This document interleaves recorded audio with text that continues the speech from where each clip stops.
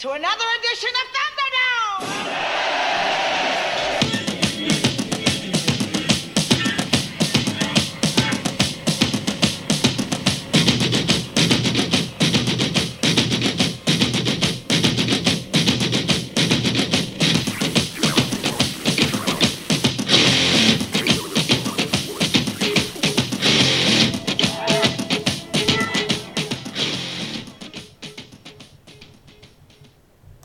Welcome back to another edition of the Football Goonies podcast. I'm your host, Jason Seplik. You can find me at my new Twitter handle, at the FFGoonie. First of all, I want to thank you guys for listening to the inaugural episode. A lot of good feedback. Appreciate the appreciation. And now on to the show, episode 1.02, Tradepocalypse! On today's show, we're going to cover a lot of the trades that have been going on the last couple of weeks since you guys are completely bored. Then we're also going to look at each team after that and see how they fared in the trades and give my league rankings, both positionally and as a franchise. As always, take my rankings with a grain of salt because they're just my opinions and not facts. So with that said,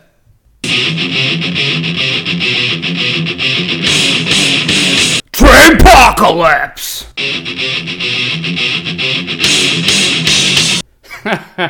Dear God, that might be the greatest drop of all time. So welcome to Tradepocalypse. Like I said before, way too many trades happened, and I'm going to do my best to try to parse through them. So we'll kind of take them in order as they happened. Starting with the first trade of the post-draft season, which took place between and the Frenchises. Brian sent over to Axel the, I guess, only way to put it is the pick that was to spite me of Joe Flacco in exchange for the Seahawks. Now, this was a no-brainer move for Axel. I mean, the Seahawks are on the downturn as it is, and quite frankly, would have been dropped. So why not turn it into a player at the most coveted position in the league, thanks to Brian, even if he is trash. So next up, we move over to the Frenchises, traded with Team White. They moved the aforementioned Flacco in exchange for Mason Rudolph. Now, this is a positive move for both, I believe. Frenchie gets to build a QB for the future because his future QBs were a little weak at this point.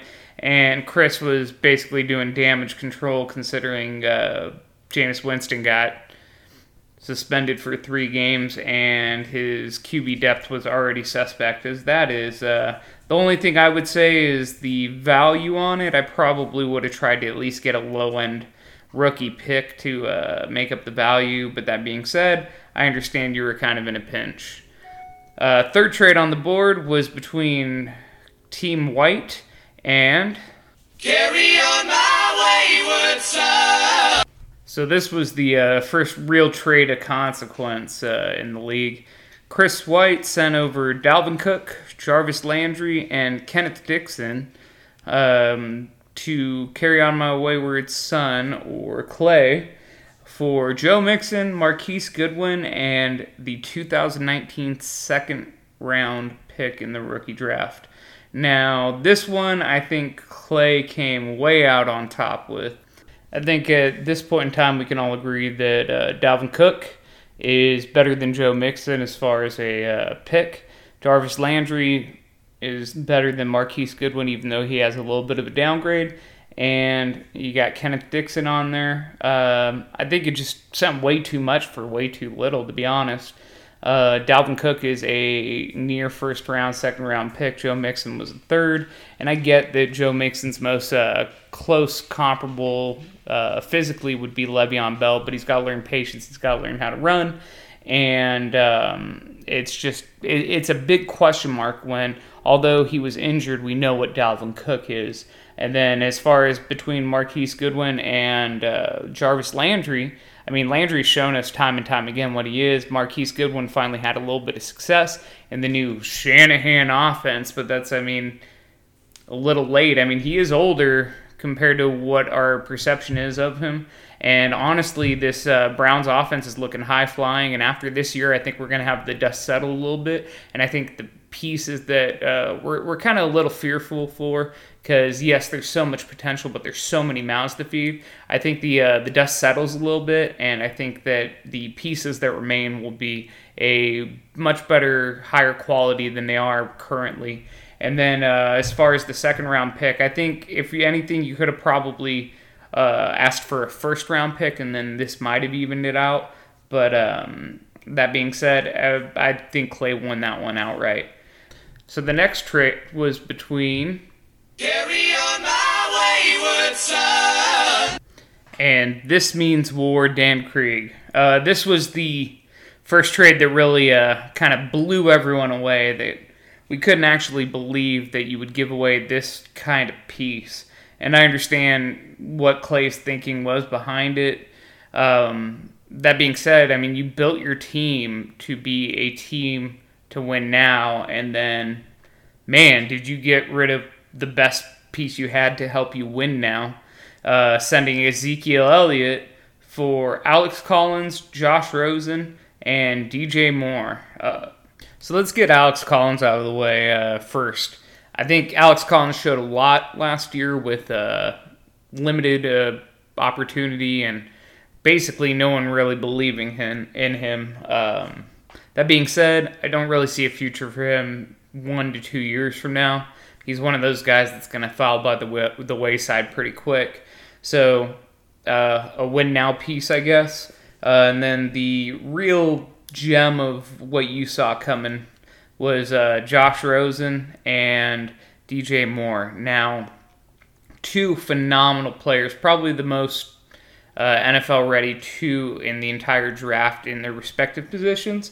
Josh Rosen, he's going to be a stud. I think he ends up settling into a low-end QB1 to mid-range QB1 role once he gets the wheels going and the momentum rolling. DJ Moore, tons of opportunity. That being said, I mean, you're betting on a wide receiver that is anchored to Cam Newton, who just basically aims and shoots a goddamn cannon at people.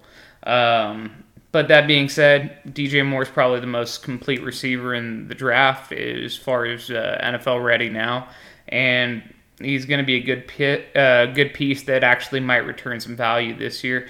Same with Josh Rosen if he manages to win the job or the inevitable Bradford injury. The pieces, though, in Arizona aren't the greatest right now, so it might be a little delay before you get any real quality value out of them. But that being said, I mean, this wasn't all sunshine and roses and rainbows and whatnot for Dan's team. He did lose a bit of future wide receiver depth, which his team may or may not have an issue with. And then on top of that, who's your third quarterback at this point? If Bradford goes down, then I guess McCown is the guy you're relying on, even though we don't know if he's going to be it. So you might have weakened your quarterbacks a little too much for the future, having to lean on Carr as the second quarterback in the team. So next up, we had a trade between the 55s 55! and the Americans. This is the first time that Brian actually made true on his promise and decided to send off some of those beautiful quarterback picks from early in the draft for some other pieces that he could use. So he sent over Russell Wilson, and in exchange, the Americans send over Mike Evans, Calvin Ridley, and a 2020 second-round pick in the rookie draft. So right off the bat, this is a good move for Brian, who was clearly depleted for everything other than quarterback and future developmental players with rookies that might hit. So he ends up getting a yesteryear number 1-2 dynasty pick in Mike Evans, who will hopefully look to kind of recapture that magic, although the Jameis Winston issue might hurt him a little bit. He ends up with Calvin Ridley, who is a good future wide receiver piece. That being said, now with the Julio extension, I think that hurts his value a little bit. And on top of that, he's not exactly the best receiver yet. He's going to need a little time, a little work. Everyone thinks he's going to just turn around and give you a bunch of production right off the bat. Well, that's just not true. And then the 2022nd, now, my opinion of everything is that in 2019, the draft's going to be kind of shitty. And 2020 is where you actually want a lot of the picks. So I'm actually pretty happy you kind of got that one rather than 2019 pick. And as far as for the American side, needed the quarterback help, so that really helped you a lot because you're one of the weaker quarterbacks one of the weaker quarterback groups after the draft. That being said, this is a huge risk on the receiver end. With the uncertainty of Josh Gordon and the lack of depth on your team, you kind of needed these receivers. And, man, if you didn't send away a quality receiver and a quality developmental receiver for just a quarterback, probably should have tried to get something else back to help the depth a little bit. But I'm not making these trades, so I'm only telling you what you did wrong. So next on the trade block, we have a trade between Carry on my wayward son and America,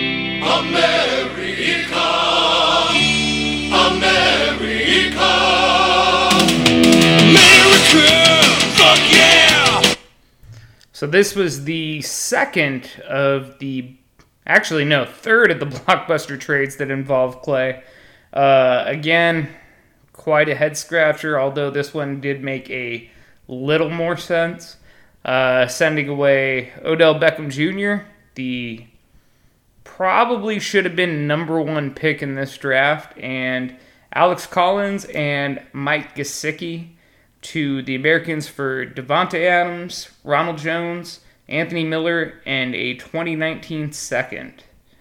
Now, if we want to go and we just kind of pick it apart one piece for one piece for one piece, and so on, the OBJ is definitely better than Devonta Adams, even though Adams is tied to a much better quarterback. I honestly think Adams is still somewhat garbage. I shouldn't say that. He's not garbage, but he's definitely not as good as everyone's trying to build him up to be. I think he's going to struggle against number one defenders this year when all the coverage is rolling his way.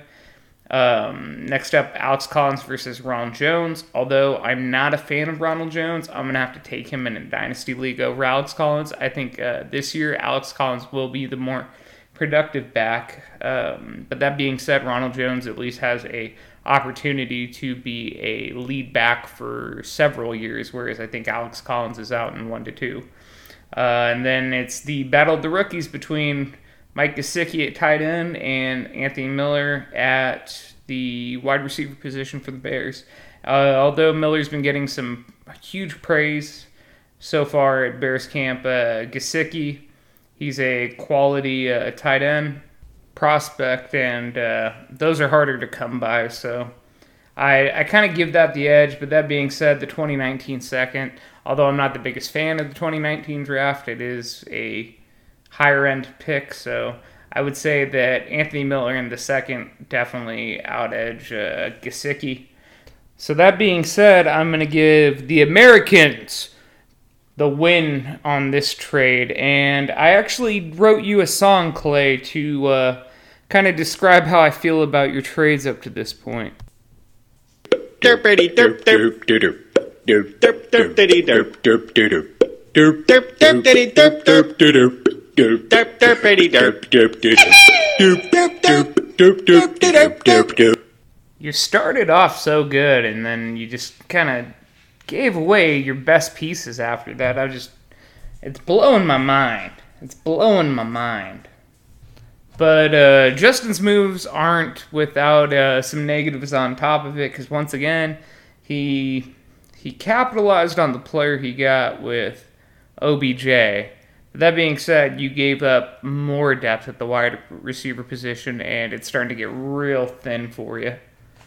So next up, we had a trade between the 55s and Team White. Now, This is a trade I think was a win-win for both, although I think Chris White kind of got away with a little bit of a steal, and that is 55s. Brian traded away Mike Williams for Austin Eckler and a 2020 second. I think Mike Williams, yes, he did spend the year hurt, his rookie season. That being said, the man was a, number 7 or 10 pick. He was high first round draft capital, and I think he's still worth a first in a rookie draft. So I think the 2020 seconds was a little weak considering Eckler was just a throwaway piece that I think you dropped immediately after. So that being said, I think that White, he won this trade, but not by a ton. Next up, we have a trade with finally some new faces between Team Gravlin and Carry On My Wayward Son. So this was another big trade for Carry On. I guess maybe he hated his entire team. Who knows? So he sent away T.Y. Hilton and a 2019 second, and in return got Rashad Penny and a 2019 first. In fact, I think it was the first that he had traded away before. So I'm not a big fan of Rashad Penny. I think the talent's fine, but I think he's going into a terrible situation. I think Pete Carroll's kind of lost his damn mind. On top of that, that line, although improved, is still going to be trash, and the defense is horrible, so they're going to be throwing more, and Penny's not exactly the strongest receiver, so doesn't sound very good for him. As far as T.Y. Hilton, I think he's on the upturn. I think we can assume Luck's going to be coming back. I was a little skeptical at first, but everything just keeps getting better and better for him. In fact, I think we have some live looking at his training that he's been doing.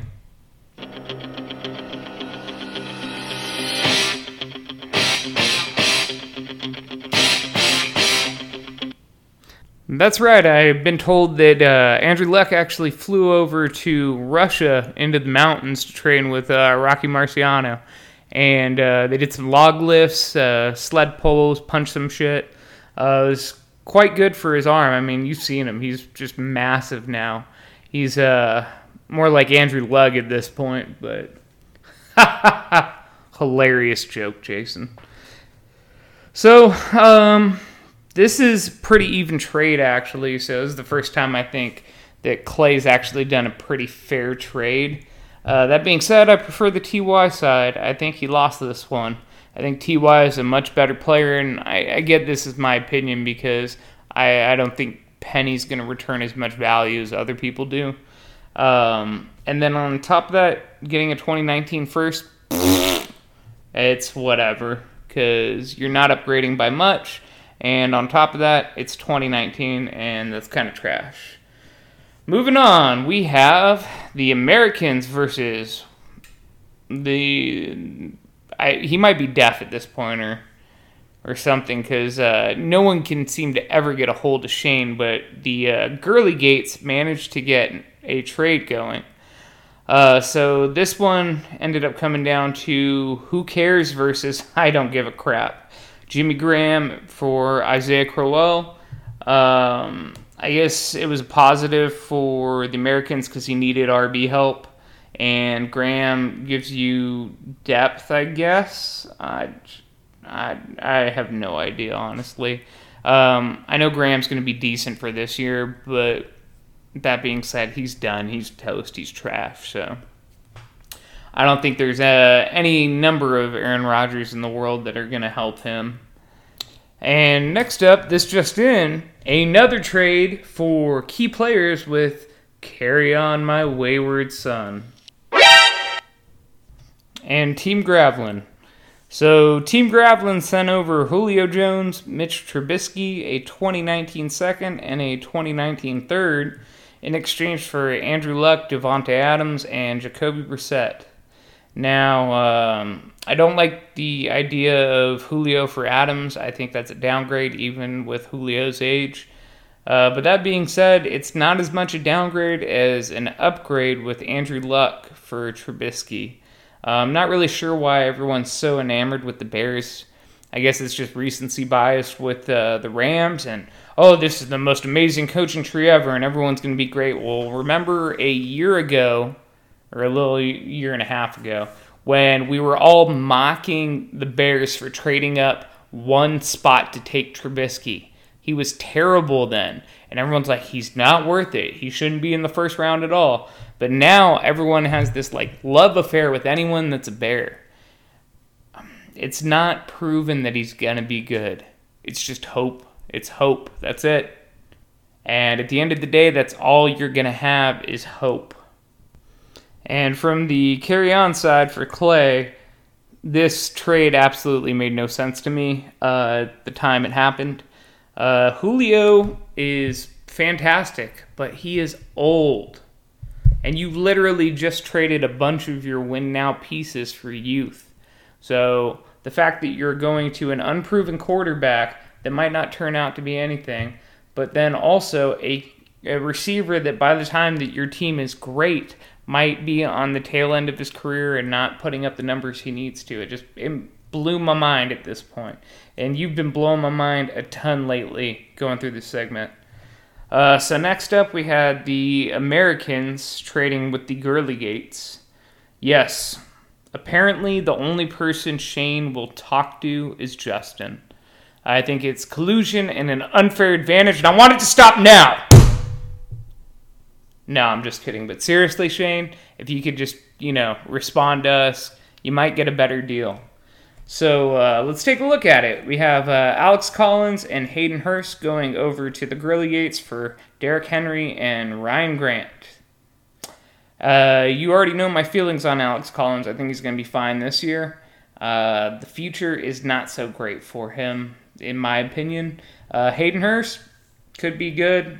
He's ready. I think he's one of the older tight ends in the draft, though, so he might be ready now. But that being said, he's kind of a two-trick pony, and his receiving yards might not become noteworthy, I guess would be the best way to put it. And then Derrick Henry, news actually just came out today that they're moving him around. He's taking a couple snaps from the slot. He's catching passes, so I think between the upside and the theoretical upside and what they are now, the Derrick Henry side won hands down. Ryan Grant was just a thrown piece. I guess the only negative I could see is for that side is if Henry doesn't work out. But that being said, I think you're taking a great shot, Justin. So Justin wins the trade. Now enter two new contenders into the trading ring. The next trade happened between Fear the Juice and the Frenchies. I guess Frenchie made one non-consequential trade earlier, but that being said, this is the first significant one, and man, did he shit the bed. So Fear the Juice sent over Jordan Howard in exchange for Sony Michel and Ty Montgomery. Now, Jordan Howard is good, don't get me wrong. The man is gaining yards like crazy, but he has spatulas for hands. The man cannot catch, and he's going to get moved out of that offense quicker than I care to see it, because I think he's fantastic. So the shelf life on him, one, is not the greatest. And then two, you already had Tariq Cohen. So I guess you're sewing up the backfield.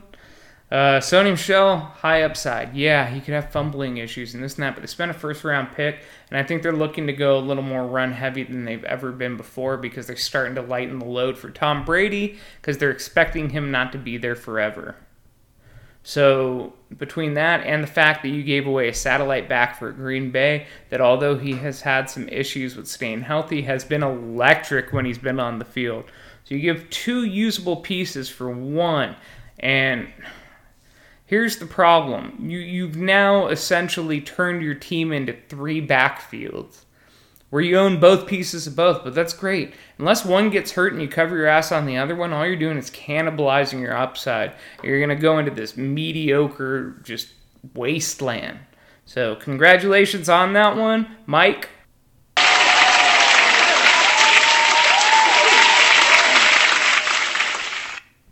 You totally shit the bed in the draft with the trade on me. But that being said, you go out here and you do something like this and totally redeem yourself. Next up on the trade block, we have the Gurley Gates. Again, making a trade. It's amazing. And this time with Carry On My Wayward Son. A minute. Are we trading again? That's right, another trade with Clay. This time with Shane, which had been billed after the fact as I was told it, a trade with a month in the making. So this one kind of makes me change my opinion up to this point. And I hate to say that, but I didn't understand what Clay was doing. Now, he may have just been flying off the seat of his pants, and he may have just fell into a couple of positions and took them where he could, and it ended up working out. Or like Sonny in that damn draft day movie for the Browns, he screwed up and then took all these things and just worked it into this like amazing, just can't believe it worked out, just combination of trades. And through the entire middle of it, it looked awful. Just awful. Made his team worse. Made his team young, but not in like a good way.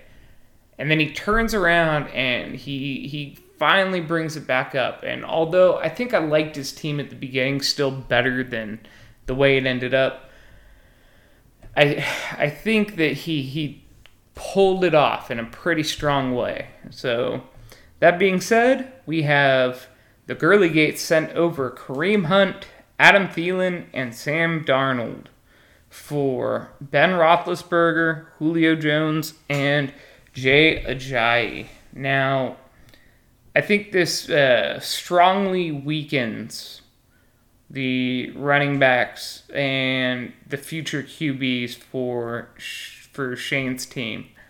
He already had Matt Ryan, Tom Brady. I mean, you already had the pieces on your team for basically a strong QB pool, and I think that Darnold gave you a QB in the future to develop, whereas Roethlisberger added depth that you didn't really need at this point. So, not really sure where that was, and I mean, all this was for a minor upgrade at receiver. Although Julio is much better than Adam Thielen, don't take me for saying that Thielen is amazing and Julio's just barely better than him.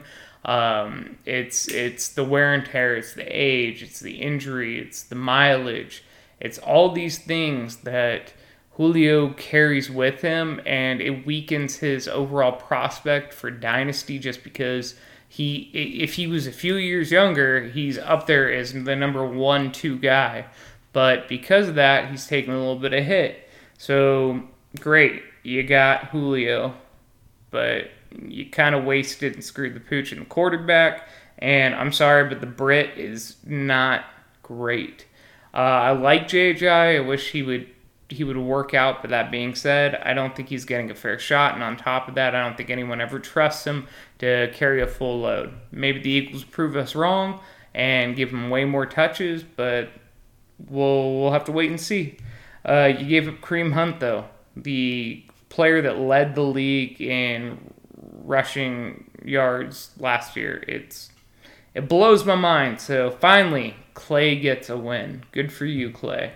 And that was going to round out our trade apocalypse segment, but during the writing of the show doc, we had one last trade, so I figured I'd just mention it here. Basically between me, yes, I finally got in the post-draft trade, and Brian's the 55s. He waited me out, and I just couldn't risk not grabbing Jalen Samuels, because if he went to free agency, I wouldn't have gotten him. So I gave up a meaningless 2019 third-round pick and Bilal Powell, who should have an increased load at the beginning of the season, but the Jets aren't going to give him a fair shake no matter what. And I got back Jalen Samuels and a 2019 fifth-round pick. So at the end of the draft, I'll get one extra one at the beginning of the fifth round because Brian's going to be terrible. So thanks for that, Brian. Next up, we have league rankings. Give out very little sugar with your pronouncements. That's right. These league rankings are not going to be kind. They're not going to be pretty. They're just going to be facts on how I see it. And, I mean, some of you turned out well. Got some good notes on pretty much everyone. But that being said, you're listening to me, so deal with it. So we're going to start off with doing positional rankings for all the teams. And then we're going to then reveal my top 10 for Dynasty Power Rankings. That's right, Power Rankings, folks. So first up, let's start off with the quarterback position.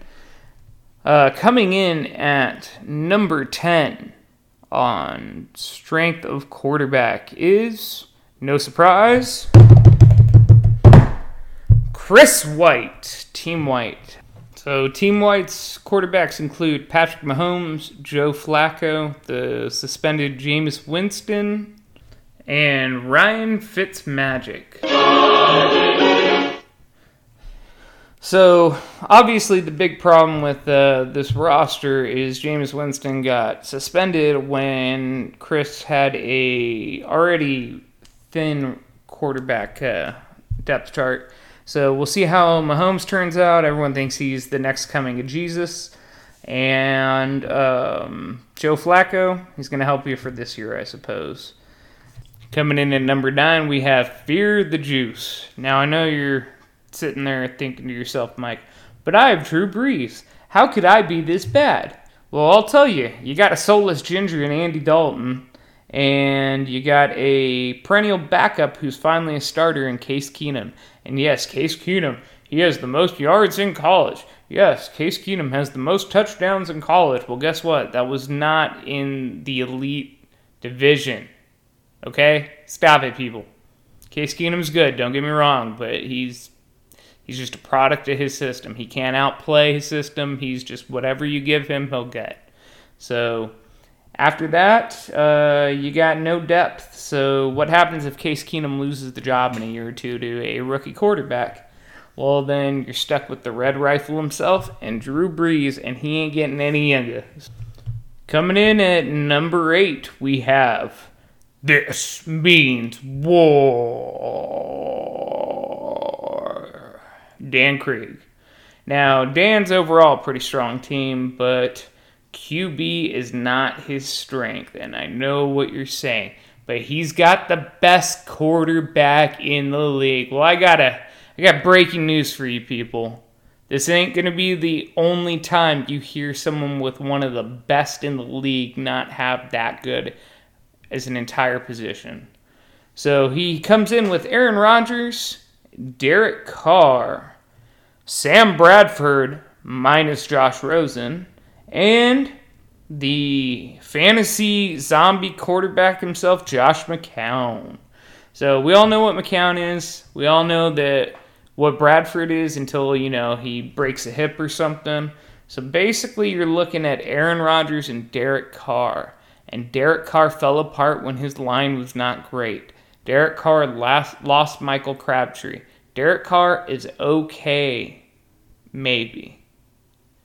And I get that you have Aaron Rodgers, but that being said, that's not enough in this league. And you have zero depth past this year. In fact, I would wager that until you make a trade or you draft someone, you got no one behind these two quarterbacks next year.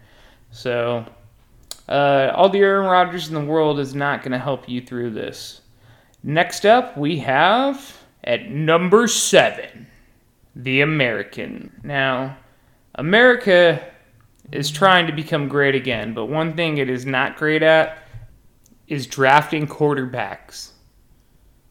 So you started off with Alex Smith, Blake Bortles, and the Buffalo tandem of A.J. McCarron and Josh Allen. Well, congratulations, you panicked and picked Allen just like the Bills did. That being said, you did recover a bit and you traded away some pieces, but got Russell Wilson. So I actually like your starting two with Wilson and Alex Smith, although I think Wilson's actually going to take a little bit of a step back in efficiency. And then Blake Bortles is just fine come playoff time if you're in the playoff hunt, because that's when he seems to turn it on. But he is definitely not a quarterback of the future. But with a rookie that's a physical freak for the quarterback position and a rocket of an arm, I mean, there's still promise, and you're a lot better than some of these teams that don't have any depth. So I guess you could take that to the bank. Coming in at number 6, we have... Oh, I apologize. I can't believe I forgot to mention this, but thankfully, with that last trade performed by Clay, he got rid of the Carry On My Wayward Son name, so we didn't have to play at the drop anymore, and he's now known as I Got a Thielen. Woohoo. Good for you, buddy. Go Vikings. So coming in at number 6, we have I Got a Thielen. Woohoo. So I don't even recognize Clay's quarterback pool, as it has shifted into Tyrod Taylor, Mitch Trubisky, Eli Manning, Josh Rosen, and Sam Darnold. Oh, and he picked up Teddy Bridgewater from the free agent pool. So now I guess you are the QB whore. So, as we talked about before, I'm not the biggest fan of Mitch Trubisky. Maybe he puts it together, maybe he's competent, but he's out of camp so far has not been the greatest. Tyrod Taylor's fantastic, but never gets a fair shake, and he will not be the QB of the Browns much longer, but who knows, maybe he'll get another shot. As far as Eli Manning goes, he's 1 to 2 years still useful. He's got great weapons. I think he's going to serve you well this year. Waiting for Josh Rosen to develop. I think Josh Rosen's pretty much a guarantee that at least by next year he'll be a usable fantasy asset for you. And then as far as the Jets QBs go, which Sam Darnold and Teddy Bridgewater, Sam Darnold could go the way of Mark Sanchez. He doesn't have the greatest mechanics, and he's got a feel for it, but he's not a technician by any stretch of the means. So. Or stretch the imagination, so he could actually not do very well. The verdict is yet to be seen, obviously, as he just made it into training camp today, I believe. And Teddy Bridgewater, love the guy. Unfortunate what happened to him, and I think he's going to be relegated to backup duties for the rest of his career, which is a crying shame because he was fun to watch. Next up, coming in at number 5 is yours truly, the football goonie. That's right, Bill Belichick, Puppet Master. See, I knew you guys were just going to sit there and complain and go, oh, well, Jason's going to say he's the best. In fact, what's that? Okay, yes, we actually have access. We're going to go to a live feed of the chat room now.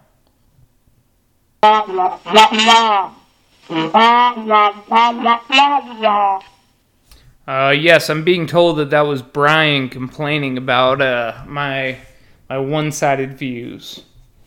So at the QB position, I have Deshaun Watson, Dak Prescott, Ryan Tannehill, and Lamar Jackson. Now, I'm not entirely sold on this lineup. I think that I have one of the higher upsides at quarterback, but that being said, I have probably the most risk at quarterback, and that's not my favorite thing to be sitting on, but it's just the way the draft fell to me. Deshaun Watson, I think he's gonna fall a little short of his efficiency last year, but I think he's still hot fire. I think he's top 5 QB when he's healthy.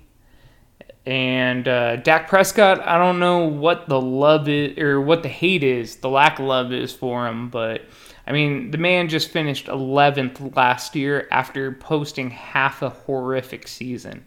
And the only difference was no Zeke and no healthy line, which he has both those things. So although he doesn't have Dez Bryant and Jason Witten, I think he's got he's got capable enough players at the receiver position that I think he's going to do enough and give me low-end QB1 numbers. Tannehill actually was pretty good before the injury. We'll see if he can recapture that magic. I'm not super hopeful, but I just need him pretty much to buy my bye weeks and safety, or be a safety net for if I have an injury with Deshaun Watson until Lamar Jackson is healthy, because this guy is going to be video game hot fire, and I'm going to level up as soon as he gets on the field. So you better hope I trade him away before then. So, what is that? Oh my god, that smells awful. What is that? Oh, it's number 4, the Franchises. Axel actually did a pretty good job with this quarterback pool. I think he's got a lot of upside, good depth. So you guys need to lay off the Mariota thing. But he has starting quarterbacks: Cam Newton, Marcus Mariota, Jimmy So Handsome Garoppolo, and a couple of no-name backups with Falk for Mariota and Lauletta, who he's not going to even be anything. And finally, Mason Rudolph from that trade. So Cam, hot fire, top 5 quarterback as of right now. We'll see how long it lasts, though, because he's not a great passer, and eventually those legs are going to fail him a little bit. Marcus, I think he's done pretty darn well considering he's been playing in unimaginative offenses up till now. So I think the LaFleur connection is going to actually help him a bit, and I think he's going to do well as long as he can stay healthy. Jimmy Handsome, my goodness, so handsome, so many yards. He just needs to get those touchdowns up. But I don't think any one of us are going to disagree that he is a quality quarterback for future years. Although I think the hype in redraft leagues for this year is a little out of control. Skip the other 2 trash and let's just go to Mason Rudolph. Good pickup on the trade. He is the heir apparent to Ben Roethlisberger, and he will have some pretty good weapons at his disposal once he takes over. So, well done, Axel. Coming in at number 3, we have the Girly Gates. Shane comes in at number 3. Good job, Shane. Part of this is I think he overloaded a little bit, and I think he would have been a little stronger if he actually didn't make the trade he made. But that being said, he comes in with Tom Brady, Matt Ryan, Big Ben Roethlisberger. So overall, a really good quality quarterback pool with the exception of age. Will Father Time catch up to Big Ben or Tom Brady in the next couple of years? What are you going to do until then? I mean, you'll win until then. Okay. You won't win, but you'll be fine at the quarterback position until then. But that being said, you're going to need to make some moves in order to combat that Father Time issue. So coming in at number 2 is our first big upset. The 55s. Now, I know Brian is going to be super mad. He's like, I drafted all the QBs. Well, tough shit. You didn't do that great.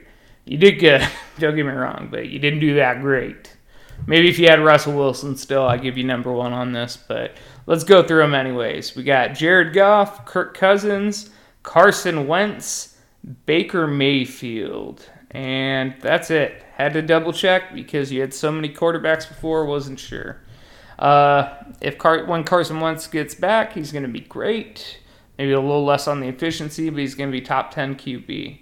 Kirk Cousins, top 10 QB. Jared Goff, game manager, but I think he might actually put up a decent year this year, maybe like a number 15 performance.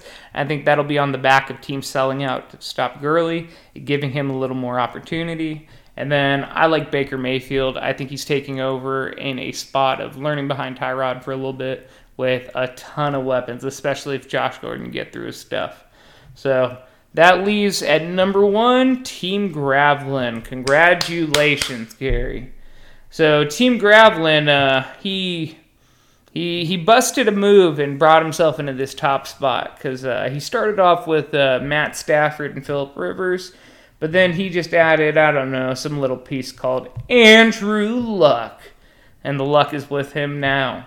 So you got top 5 quarterback in Andrew Luck when he's healthy, and he should be healthy, and 2 top 12 quarterbacks in Matt Stafford and Phillip Rivers, and the fact that Stafford and Luck are young enough that you're going to have their success for years to come. I think he did a good job. I'd hate to see you in good matchups. Hopefully I face you guys in a bye week or against someone real tough like the Vikings defense. Oh, and I apologize. I actually missed on Shane's team, the Girly Gates, Nick Foles. He adds some depth. Next year he should be a starting quarterback somewhere, but we can't really evaluate him like that as of right now because he could just end up a backup somewhere too.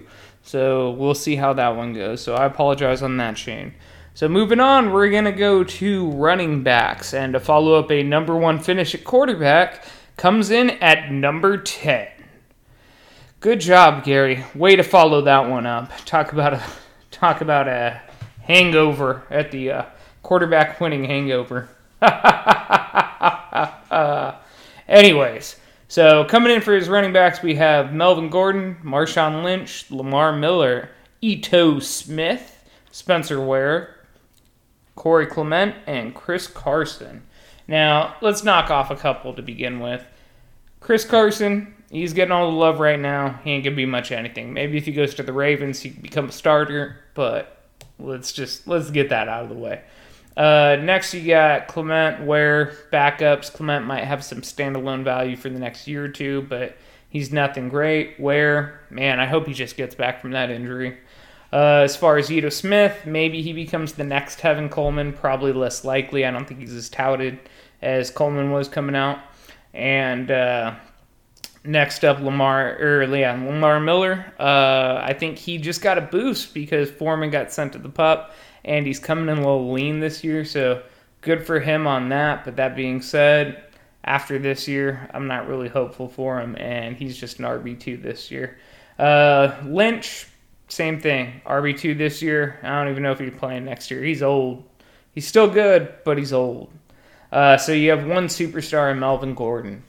Not enough depth, not enough strength now to sacrifice that depth, so sorry, number 10.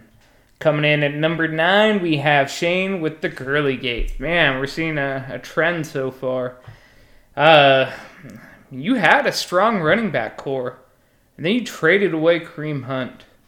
And you now have Fournette, Ajayi, Collins, James White, Theo Riddick, and Doug Martin. So, Fournette, great, love him. Let's hope he gets the injuries under control, but he's got a great defense, good line. I think he's going to be just fine, top 10 running back. Jay Ajayi, on the other hand, I don't think he's going to get the fair shake. He's going to be a low-end RB2 for you. Alex Collins, on the other hand, he'll be a high-end RB2. But that being said, it'll be just for this year, maybe a little bit next year, but they're going to start moving him out, especially when Lamar Jackson gets in there. I think they'll actually want to opt for a little bit smaller, better pass-catching back to really complement him. Plus, you have the threat of Kenneth Dixon. So we'll see how that goes. James White is what he is. Theo Riddick is what he is, and he's on his way out with Carry on there now after maybe as soon as this season. And then Dougie Martin. Oh, poor Dougie Martin. I love that little muscle hamster, but he's done. Coming in at number 8, we got the 55. So we're going to continue with more poor performance after being good. So for the running backs for Brian's team, we have Darius Geis, C.J. Anderson, Nick Chubb, Kerryon Johnson, Kalen Ballage, Duke Johnson, Peyton Barber, formerly Jalen Samuels, but now that's Mr. Powell, Chris Ivory, and Amir Abdullah. So you got some great prospects. I think Geis is going to turn out very well. I think Chubb will be pretty good.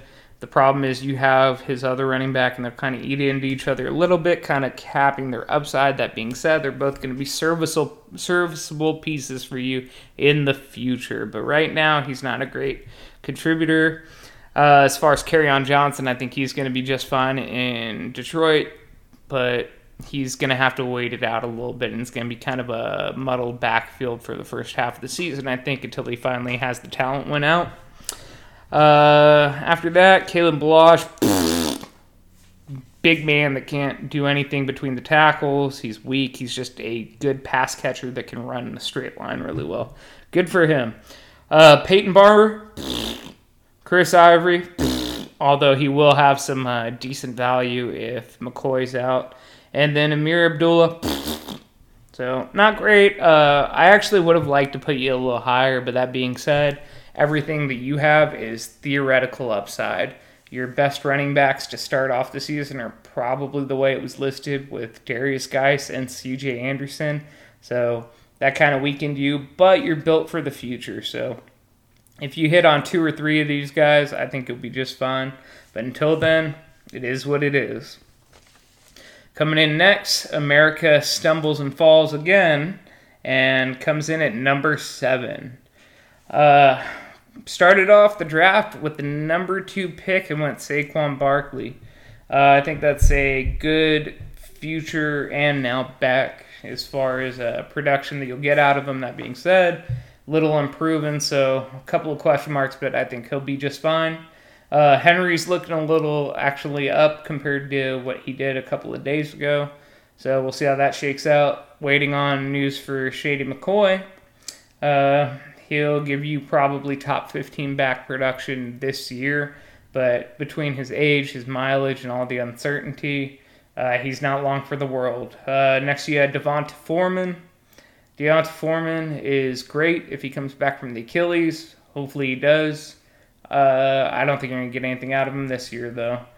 Then you have John Williams over in the Niners. Whatever. Isaiah Crowell. He'll give you some production this year, I guess. But, again, whatever. And Mark Walton.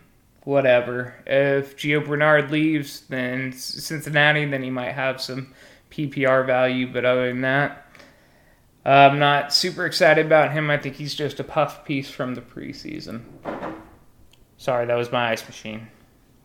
Coming in at number 6, we got the franchises. So I think Axel actually could have been a little bit better on this list, but he screwed the pooch like we talked about in the trade and really capped the upside of his team and the depth. So taking a look at it, we have Royce Freeman, Jordan Howard, Jerick McKinnon, Tariq Cohen, Devonta Booker, Matt Breida, and Bo Scarborough. Bro. Anyways, so you have the Denver Broncos backfield with a okay running back rookie once he gets through the committee, if it happens this year. Okay, fast forward. Jerick McKinnon, everyone's shiny new toy. And I love Jerick McKinnon. I want nothing more than Jerick McKinnon to be successful. That being said, I don't think he's going to hold up to the workload. And I actually think Breida is going to eat into his work a little bit to keep him healthy, therefore cannibalizing themselves. And I don't think that he's going to be bad, but he's not going to be worth the price he paid. Going over to the Bears, everyone's fancy new offense, we have Jordan Howard and Tariq Cohen. Way to trade and cap your upside. Rather than having a satellite back that you could use as a flex and bye-week fill-in, you went and got his lead back and destroyed any chance of playing who you would have traded and Cohen at the same time. Now you're going to have to choose between Howard and Cohen. There's going to be very few games where they're both dominant or helpful for your team. So congratulations on having one of the better handcuffs. That being said, is he really? Because I don't think Cohen could hold up to more than 12 touches a game, 15 touches a game. So not a fan there. Booker, trash. We already talked about it. And then Bo Scarborough, he would need an injury to Zeke for any real value. So not really caring about him. Next up, we have number 5, Team White. Now, number 5 might be a little bit of a stretch. This all comes down to one really great player, someone I believe in a bit, and the potential of the future. I think David Johnson gives you such an advantage that you can't ignore that. I think that you have a super solid number 2 in Joe Mixon. I think him cutting weight, working on things, that line improving. I don't want to say he's going to take a Le'Veon Bell year 2 jump, but I think he's trending that way, which is also pretty funny considering that's probably his closest comparable player. And then I honestly like the Coleman pick. I think he got a useful flex right now. If something happened to Freeman, obviously he's hot fire. And then the big thing is next year, he's probably going to get a shot at a lead back job, and I think he's better equipped to do it than Jerick McKinnon. So hopefully he ends up on the right team. Other than that, you have Tavon Austin. I mean, I hate to break it to you, but this whatever weapon, speed back, whatever they're calling, web back, I think they're calling him, just trash, whatever, get out of here. Latavius Murray, you got him because you used to own Cook. I'd probably try to flip that over to the Cook owner. I think it's Clay, and I'd probably try to get a little something back from him. And then TJ Yeldon, like TJ Yeldon. I think he's a great back. I think we talked about it on the chat a little bit, and I think he might actually get an opportunity next year to move somewhere and be a little more productive. So we'll see how that goes. But I think the biggest thing is your DJ and how much I believe in Mixon is why you ended up where you did in this rankings. Coming in at number 4, Fear the Juice. So old Mike here made some notable trades with me, and it clearly affected his depth a little bit at other positions, like running back. But that being said, I think he did a good job, and I think the trade is what actually really helped him. Without that trade, he'd probably be hurting a little bit. So he's got Alvin Kamara, good job. Sony Michel, great. I don't think Kamara's quite going to be what he was last year, but that being said, he's still pretty hot fire. Sony Michel, I think I don't lean that he's going to be some like insane phenom of a running back that for the Patriots, but that being said, I think I lean more towards the positive side than the negative side. I don't think fumbling issues are a problem. I think there's enough work for this year for 2 backs, and I think he starts to become that number 1 back after that. So I'm not really worried about Burkhead as far as his production. I think Burkhead's actually very useful, but that being said, I'm not worried about it. Dion Lewis, great for the next probably couple of years. It's going to be real helpful. Your combination of Colts backs, not my favorite. I think Max trash. I think Hines is going to have a good satellite role, but he'll be more of a bye-week fill-in more than anything. Love CJ Procise. I'm a Procise truther, and I think this is the year that he finally plays like 7 games, and it'll be beautiful. And then Ty Montgomery, actually my favorite of the Green Bay backs, more because his cost in redraft right now. But I think he's finally learning how to be healthier. He's going to work on it, and I think he's going to hold up this season in limited work. But he's going to do a lot with that limited work. So overall, good running back core. Love it. Just not a big fan of your Colts guys. But that being said, that might be a little biased because I own the other one. So coming in at number 3, we have I've Got a Thielen. Woohoo! So Clay, good job. I wish you had Zeke still, but I think you built quite the team that is. This is one of your strengths right now, but you're also built for the future a little bit. So I think it was actually quite a good job. It's probably my favorite part of your team is your running backs. So you got Dalvin Cook, Kareem Hunt, Rashad Penny, Jamal Williams, Aaron Jones, Gio Bernard, Kenneth Dixon, and Ronald Jones. So double Jonesing a little bit, but we have Dalvin Cook, who is a quality, great running back on a great offense with a great defense. Need I say more? Kareem Hunt, hot fire. I think he takes a little bit of step back. I think teams are going to learn him out a little bit. I think they're going to lean playing against him a little harder and make Mahomes beat them. And on top of that, I don't think this team's going to be quite as productive, and they're going to have a worse defense. So he's still going to be a top 12, just not quite as good as he was last year. And I know there are some concerns that he had a real lull, but I think that was more coaching issues than his player issues, and I think they got that worked out a little bit. Not the biggest fan of Rashad Penny, and I think it's more to do with the team. Like we talked about before, I don't like Carroll. I don't like the team, and I think they're going to waste a lot of his talent. That being said, you got the Green Bay running backs, the 1-2 backs sewn up, so good job there. Gio Bernard, another one of those. If he was on another team by himself, he'd do a lot better kind of guys. I think he actually might do better in Shanahan's offense than McKinnon did or will do, but that's just what it is. Dixon, we'll see if anything turns out from him. He just keeps getting his own way, and I heard he got hurt again today, so we'll see how that goes. And then Ronald Jones, you already know how I feel about him. Not a fan, but that being said, he's got the opportunity, and he'll probably have the opportunity for a couple of years. Coming in at number 2 is the second upset of the week. That's right.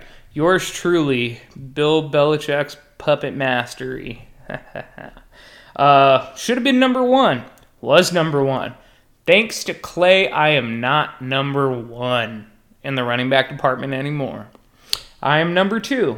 So, without further ado, I have Le'Veon Bell, Christian McCaffrey, Devonta Freeman, Kenyon Drake, Jordan Wilkins, James Conner, Chase Edmonds, Jackson from San Diego, and Justin Jackson. That's who I had a little blank for a second. And Bilal Powell just turned into Jalen Samuels.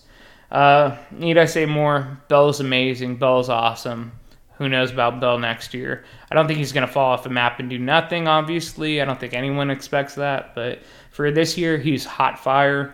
And as long as he doesn't pull a groin muscle, if you know what I'm saying, over at that titty bar, I think I'm going to be just fine with him. As far as Christian McCaffrey, I think we've kind of talked about it on the chat a little bit and what I think of him. I think last year is his floor. I think he putting on a little more weight I don't think is going to hurt him, and I think he's going to improve as a runner because he was a career better runner in college, and I think he's just going to get more work. He's going to be more efficient with it, and I don't see any reason why he can't, at the very least, repeat what he did last year, and probably give me back a little more production than he did. Devonta Freeman, don't think he's done. Think he's going to have a bounce back year.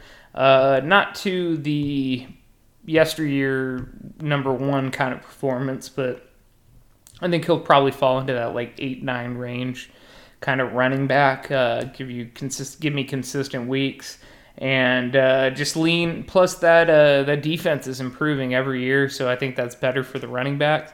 And I think it hurts Matt Ryan and the pass catchers a little bit. Next we got Kenyon Drake. This is more my risk pick. I had to take him at that point. It was people were passing on his value, and we'll see. They brought in old man Frank Gore. I think this is the year Frank Gore finally falls off, and if he doesn't, all he does is he probably hurts Drake the beginning of the season, and then the youth and talent will win out. Jordan Wilkins, news is he's getting work with the first team running backs, and he's in play for the first and second down work, and I don't think he's a horrible receiver on top of that. I don't think he's going to catch more than 20 balls this year, and that'll be a push. But that being said, I think that he'll be in a lot more than people expect, and I think he will end up winning that lead back duties by halfway through the season. Next up, we got my 2 Steelers backs in Connor and Samuels. Connor, I think, is the true backup. Samuels, I think he could develop into a pass-catching back. They might actually eat into each other if Bell ever went down, but couldn't risk it. And then my other 2 are the backups to Melvin Gordon and David Johnson. So if you want to trade me, you know where I am. And then that obviously leaves at number 1. I don't think anyone is surprised with This Means War. Coming in with Gurley, Zeke, Mark Ingram, Carlos Hyde, Chris Thompson, Rex Burkhead, Kelly, Adams, who is inconsequential, and McGuire. So, Gurley, top 3 back. Zeke, top 4 back. Hyde, good for this year, kind of useless piece, but he'll get you through Ingram's suspension. Ingram, when he gets back, top 12, 13 back. Chris Thompson, while he's healthy, hot fire. Rex Burkhead, plenty of consistent weeks. And Kelly's backing up Gurley. Adams and McGuire, don't really care about it. If McGuire gets healthy, maybe he's a piece for the future. So, I mean, is there anything else I can say other than he's got, after week 4, 3 top 10 running backs probably. So, yay. Thanks, Clay.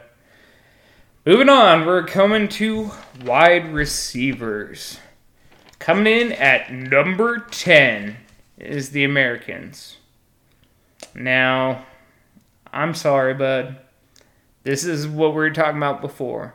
You have probably the best dynasty wide receiver of all time right now in OBJ. That being said, I told you I was going to have some takes and people weren't going to like them. But after OBJ, you got Josh Gordon. Is he even on the field after this? After that, who do you have? Robbie Anderson, suspended. Devin Funchess, buried on that depth chart now. Kenny Stills, Matt Moore's not there. DJ Chark, number 8 receiver for Jacksonville right now. Zay Jones, Smith and Ryan Grant. I mean, what's there to like after Gordon if he's healthy? And right now, honestly, after OBJ, other than Anderson when he gets back, maybe. So, sorry.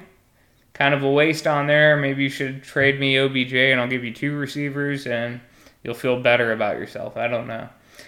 Coming in number 9, knocking down the king of running backs is This Means War. Now, this one's also going to be a little controversial, I think, but the way I kind of break it down, maybe it'll make sense to you. I don't know. We'll see. So, we have A-Rob, Allen Robinson, Doug Baldwin, Sterling Shepard, Chris Godwin, Rashad Matthews, I believe his first name's Rashad, right? Yeah. Antonio Callaway, Damian Amendola, and Deion Kane. So, A-Rob, one amazing season, then followed that with crap, then got injured. Now he's on a new offense, not knowing the way everything's going to pan out. You have Miller behind you, you have Trey Burton. I don't think he's going to get back to that target monster share. Doug Baldwin is still hot fire, but he's getting older. And I think he actually got hurt today, a little sore in the knee. I'm sure he'll be fine. But he can't do this by himself. I like Sterling Shepard. We'll see how everything plays out in New York. It's kind of one of those things, I like him better than his opportunity now. And we're going to have to wait and see how New York shakes out next year in order for me to properly evaluate him. So as of right now, he kind of takes a little bit of a hit, but still good player. Same with Godwin. Great talent. Hasn't put it all together yet. We'll see, but there's just way too many questions at Tampa right now. Rashad Matthews, I think they've been just trying to bury him, and he just won't go away. That being said, I don't think he's anything better than a low-end wide receiver 2 for you. Callaway, phenomenal talent, but he's buried on the Browns, and he's had off-the-field issues just like the aforementioned Josh Gordon. So we'll see how effective that is. Amendola, he's going to be fine for a couple of games, then he's going to get hurt. And I don't think anyone's expecting anything out of Deion Kane. I think he was picked in the 6th round. Coming in at number 8, we have Team White. Team White's receivers consist of Tyreek Hill, Stephon Diggs, Marquise Goodwin, Martavis Bryant, John Ross, Dez Bryant, Curtis Samuel, Taywan Taylor, and Mike Williams. Now, I love Hill. Hill is just a phenomenal talent, but we don't really know how that's going to shake out in KC this year. and we all think he's going to take a little bit of a step back. I don't see how he can't. That being said, he's probably going to be high-end wide receiver 2. I just think he's going to turn into what he was last year, even to the more extreme, which is he's going to boom some weeks and disappear other weeks, and it's going to be kind of a headache because you're going to have to keep him in to get these benefits. So he's a better flex player, but that being said, that's not what you want to hear from someone that you took in the second, third round. Stephon Diggs, I've talked about it before. I think he's the second coming of a mixture of Antonio Brown and Jarvis Landry. That being said, he's got to stay healthy. Boy just got paid, so hopefully he can finally put it together. But until then, he's just capping his upside, but I love him. Marquise Goodwin, I think he's actually the number one receiver in San Francisco. I think him and Garoppolo have a good rapport, and I'm not really worried about Garcon that much. John Ross, have fun with negative fantasy points. I think other than a burner, he's nothing, so I don't think highly of him. Martavis Bryant, we'll see if he plays this year. We'll see if he is useful. Like, great talent wasted. Dez Bryant doesn't have a team yet. There, I see as a scenario where he is too proud to go with the Ravens and he doesn't get another shot. So he might spend this year out and come back next year, but I'm not very hopeful of Dez, and I think he's kind of has been at this point. He'd make a decent slot receiver, but I don't even know if that's something he'd be willing to do. Taywan Taylor, we'll see. Hasn't really done much at this point in Tennessee. Curtis Samuel's buried on the Panthers depth chart now, so I'm not feeling great for him. And Mike Williams, we talked about it, early first-round pick, has an opportunity. That being said, he's a big body guy, so I don't think he's going to give you many yards, but I think he might replace Antonio Brown as the touchdown guy with Hunter Henry out. So he could be a good bye-week fill-in or flex position guy, but other than that, who knows? Coming in at number 7, we have the Gurley Gates, Shane's team. So after all these trades, he ended up with Julio Jones, Robert Woods, Emmanuel Sanders, Chris Hogan, Pierre Garçon, Randall Cobb, Jordy Nelson, Cole Beasley, and Travis Benjamin. So Robert Woods, I think he's good. I think he's going to be a fine wide receiver 2 for your team this year, but I think Cooper Kupp's going to continue to move into more his position. I think after this year, he might actually get phased out a little bit and become a wide receiver 3 for you, maybe a wide receiver 4. Julio's hot fire for the next couple of years, so good job on that. Emmanuel Sanders is going to have a good year this year. Hopefully he can make some noise for free agency next year, because I don't think he'll be back with the Broncos, and it just depends if he stays healthy and what team he goes to. Chris Hogan, I think as long as he's healthy, he's going to do work with Tom Brady. But that being said, that's where his career is tied to. And after Brady, I don't think he'll be much use. So hopefully you get a couple more years out of him. Pierre Garçon, I think there's a lot of hype right now with that Shanahan offense. And honestly, I just don't see it. He's had health issues. He's had a lot of time to read the playbook, but not really practice it. We'll see if he returns value this year, but honestly, I'm actually thinking he's going to be a little bit of a hype disappointment. Randall Cobb, on the other hand, is I think a lot of people are expecting him to fail. And I was one of those, but I'm actually starting to turn my head around and say maybe not. But until I see a little more in the preseason, I'm going to kind of put him in the negative column. Jordan Nelson, I think he's done. Other people are saying he's not. I think Gruden was quoted as saying he looked fast or something like that today. So we'll see. And then Beasley and Benjamin, you know what you're getting on those two. Coming in at number 6, we have my big surprise of the wide receiver pool, the 55s. Ow! Yeah. Brian's 55s actually came in at number 6. Good job, and I think that was due to the trade for Mike Evans. So, as I said, you have Mike Evans, Brandon Cooks, Corey Davis, Nelson Aguilar, Michael Gallup, Jamison Crowder, James Washington, and Calvin Ridley. Overall, good team. I'm not the biggest fan of Cooks. I think he's going to have a worse season this year than he's ever had before. But that being said, he's still a wide receiver too. And he'll do just fine as your second wide receiver. Mike Evans, I think he gets back a little bit, but I don't think he'll ever get back to that elite status he had. But you do have the hopeful in Corey Davis, and if he delivers like he did in the playoffs, even remotely close to that, you got a good receiver there. I tend to think he falls a little bit closer to that. He'll end up being a good wide receiver too for you.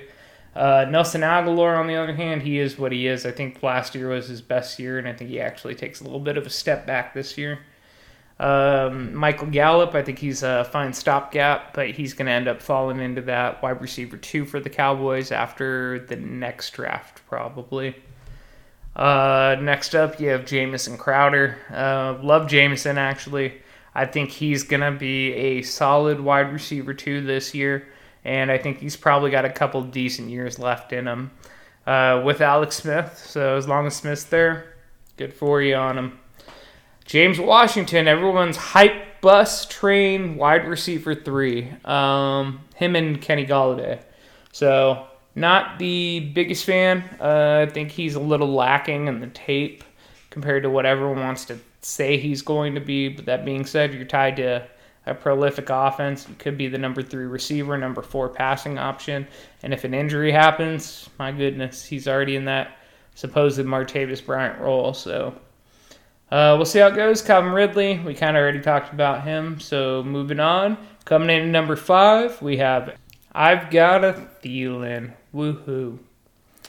So his wide receivers are Adam Thielen, Jarvis Landry, Samuel Watkins, Julian Edelman, Josh Doxson, Doxson, DJ Moore, Anthony Miller, and Keelan Cole. Some good pieces now, a lot of pieces for the future. That's the best way I could put it. Thielen's great now. I think Thielen's going to be a wide receiver 2 for you for quite a few years. Same with Landry, who can actually return wide receiver 1 numbers if Josh Gordon is gone, and Mayfield is the quarterback. But until then, whatever. Sammy Watkins, if him and Patrick Mahomes get going, man, he could be a back-end wide receiver 1. Until then, he's a wide receiver 3 flex kind of guy with high upside. He'll give you some big games, give you some duds. Edelman, after that 4-game suspension, I think he'll be okay this year. But honestly, I think after this year, he's kind of done skis. Josh Doxson, don't really believe in him. Can't get separation. I know he faced a lot of great corners last year, but good players get separation. Good players find a way. And although he did catch, I think, 8 touchdowns last year, I don't see him handling the coverage he has to face on a regular basis. So that's how I feel about him. But you got DJ Moore. He's going to be a stud as long as Cam can hit him with passes and not throw it 18 feet over his head. Anthony Miller, he's getting the most hype out of Bears camp. He could end up being the number 1 receiver there. Until then, he's just a depth piece with a good future, and I think he'll pan out well. Keelan Cole, he's the Jaguars receiver I'm hoping it works out for, but like a lot of people, I don't want to touch that situation with a 10-foot pole because there's way too many mouths to feed, and I'm not the one to guess if my guy will be the guy. So good luck to you for trying. Coming in at number 4, we have Beer the Juice. Mike Steen, Fear the Juice. After that blockbuster trade in the draft, he ended up with Antonio Brown, best receiver, plenty of years left, blah, blah, blah, we get it. Larry Fitzgerald, going to be great this year. He might play next year, but past that, I don't think you can count on him for anything, and honestly, you shouldn't be counting on him past this year anyways. Same with the Demaryius Thomas. He's big-bodied, strong receiver that's lost a step. That being said, he's a decent route runner, so he could still extend his career a little bit, but I think we've honestly seen the last of his great days. Someone with a bright future, though, is Will Fuller. As long as Deshaun Watson's healthy, this kid catches like 83 touchdown passes. Will he keep that efficiency? No. But that being said, he's hot fired. Deshaun scrambles, especially with that crummy line, and he's gonna find speedster Fuller open with broke down plays. They're gonna make some magic, and he'll be a good wide receiver 3 for you.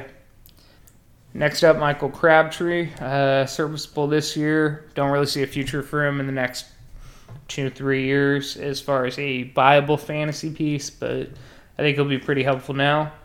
Next is Paul Richardson, my favorite of the outside receivers in Washington for this year. I think he's better than Doxson, and I think he'll actually shine as long as he's healthy. You got Pettis in San Francisco. He's really shined in the slot while Trent Taylor, I think his name is out, but I'm pretty sure Taylor came off the PUP list today, so we'll see how that shakes out. But that being said, doesn't hurt to have a slot receiver in Shanahan's office. And then finally, Tyrell Williams, the most underappreciated receiver in Los Angeles. I think I said San Diego a couple of times now. I apologize if I did. But the Chargers receiver, I think he'll do well. He stretches the field. He's fast. He's big, but he just won't get his fair shake unless he jumps teams a la Cameron Meredith. So we'll see if he does anything like that after his contract's up. But until then, he's going to be a good, solid rotational piece for you.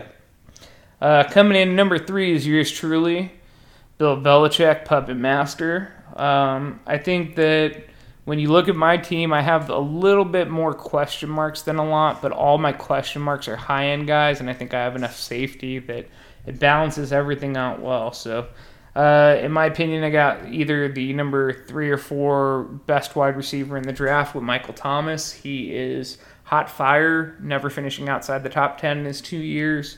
In fact, being number 6 last year. And the arrow's just pointing north, and he's young, and he didn't have a lot of miles on the tires. So, great number 1 pick. Amari Cooper, I think, is in for a bounce-back year. He will command 140-plus targets, and I think he will catch or recapture some of that magic a little bit with old man Gruden at the helm. After that, I got a couple of more stable, high-end wide receiver 2, low-end wide receiver 1 receivers with Marvin Jones and Alshon Jeffrey. Not really much I could say. Jeffrey is a touchdown guy, not super high volume, but that being said, he's been a top receiver for years, and he did well first year on a new team, and I think he has plenty of room to improve this year if he's healthy.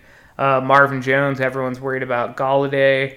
I actually watched quite a bit of tape done by Matt Waldman on Galladay, which actually made me a little sad about Galladay because I realized how much of Galladay's minimal success was created by Marvin Jones and Golden Tate.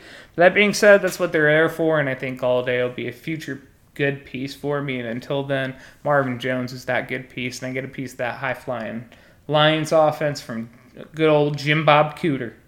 So, like I said, I also had Galladay. Those smooth routes are going to be just hot fire in the future, but I'm all right waiting it out until then. Next up, Devonta Parker. Everyone's a little worried because the Dolphins are actually kind of trashing him a little bit after last year's puff piece, but I think they're actually just trying to motivate him. They're trying to say, it wouldn't be a surprise if Albert Wilson moves to the outside. Well, have you seen Albert Wilson's stats from last year? He had like 554 yards from receiving last year, and 300-something of those were after the catch. He's not an air yards guy, and he averaged something like 10 yards a catch and 3.5 yards a target. So I'm not really worried about him on the outside. It's just whether Parker can be healthy or not, because he's performed every year that he's been healthy, and then he gets hurt, and he doesn't perform, and then he gets healthy, and he performs, and then he gets hurt. So let's just see if he can put together a full season with Tannehill. Next up, I got Corey Coleman. That's right. Former first-round pick of the Browns. I actually picked him up in anticipation that Coleman was going to get traded. So, could still be right. He might end up in Dallas, and then I got some hot, sweet music coming my way. Next up, we have Cortland Sutton. Futures pick. Next year, he's going to be Demaryius Thomas. So, gosh, I almost just want it to be next year because I'll be the champion, probably, and I'll have Sutton as a number 1 receiver who I got in like round 16 or something, and I'm just going to be laughing all the way to the bank. And then finally, to round out my receiver core, right now I have J'Mon Moore. I'm not the biggest Moore fan, but he's the potential number 3 receiver, maybe number 2 receiver for Green Bay. He's been getting reps with the first-team offense, and he only has to beat out Geronimo Allison, so I'm going to take my shot on him. Moving on, we have number 2. This was actually a surprise to me. I thought that I would put the Frenchies as number 1. But after some trades, again, I could not do that. And this time it wasn't Frenchie trading himself out of the position. It was actually someone else just making moves like crazy. So without further ado, we have DeAndre Hopkins, Keenan Allen, Juju Smith-Schuster, Christian Kirk, Dede Westbrook, Dante Moncrief, and Jordan Matthews. So everyone knows Nuke is number 1, 2, best receiver. Either first or second best receiver in Dynasty. Don't really have to say much past that. Keenan Allen's PPR monster. Dude, just hit a whole nother level second half of the season. And we'll see if he can do it together for a full season. If he does, he is going to put up just prolific Antonio Brown numbers. So we'll see how that goes. Speaking of Antonio Brown, we got Juju Smith-Schuster. I honestly think that he is going to be a low-end wide receiver 2 this year that you can also probably bet on when Antonio Brown is gone, him taking over as that guy the way Antonio Brown took over from Mark Wallace. After that, Christian Kirk, he'll take over for Larry Fitzgerald, and he'll be hot fire when he does. So right there, in the next couple of years, you're going to have 4 prolific pass catchers with 2.5 as of right now. Jordan Matthews kind of throwaway, Moncrief kind of throwaway, Dede Westbrook. I mean, you're taking a 50% shot at that Jacksonville receiving core, so you have the best shot at hitting it than anyone else. So, excuse me. But the real strength is just that top 3 of your wide receiver pool. And finally, coming in at number 1 is Gary Gravlin again with Team Gravlin. God, hurts me to say it. I honestly it came out of nowhere and I realized it. He might have his number 1 and 2 are not quite as good as Axel's number 1 and 2 with AJ Green and Devontae Adams, especially how I feel about Adams. But then his 3rd is T.Y. Hilton, and Hilton is a top 10 receiver with Luck, and Luck is back. So I kind of had to give him the benefit of the doubt because he potentially has 3 top 10 receivers. After that, you got Golden Tate, PPR man. He's going to be productive for the next couple of years. Nothing should change. His targets haven't changed. His production hasn't changed.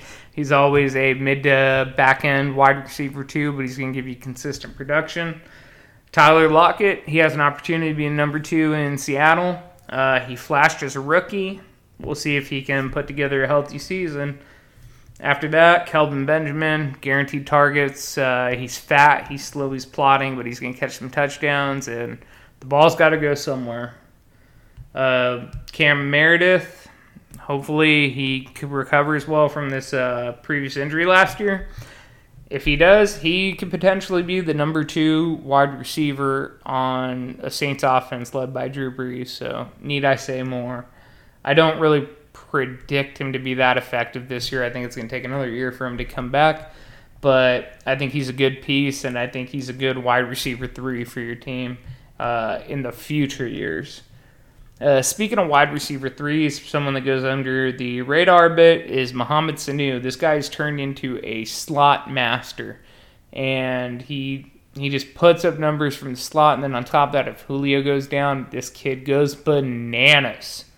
Bananas. That's how bananas he goes. And then to finish out the receiving core, you have Albert Wilson and Taylor Gabriel. Gabriel, I don't really think much of him. He's going to have a couple big games, but other than that, he's going to be more or less useless in just depth. Albert Wilson could carve out a role as the slot receiver, heir apparent Jarvis Landry. Dude's just good. I don't think he ever got a fair shake in KC. He will not be an outside receiver, though. That I can pretty much guarantee. But he will be a good slot receiver if he gets the chance, and him and Tannehill click. So we'll see how that turns out. Moving on, we're going to go to tight ends. Ooh, yeah. So coming in at number 10, we have the 55s. Now, the tight end was a little harder to judge just because we all don't have very many, and a lot of the strength has to do with who your number 1 is. That being said, I think you're going to be highly surprised with this list, so that's exactly not true. Anyways, Brian's got Jared Cook and George Kittle. I think Kittle's his best player. I think Cook's decent depth. Kittle's got some question marks, but man, the dude is an athlete. If he can put it together in that offense, he can be decent. That being said, I don't know that many Shanahan tight ends that have done well. He really hasn't dealt with too many.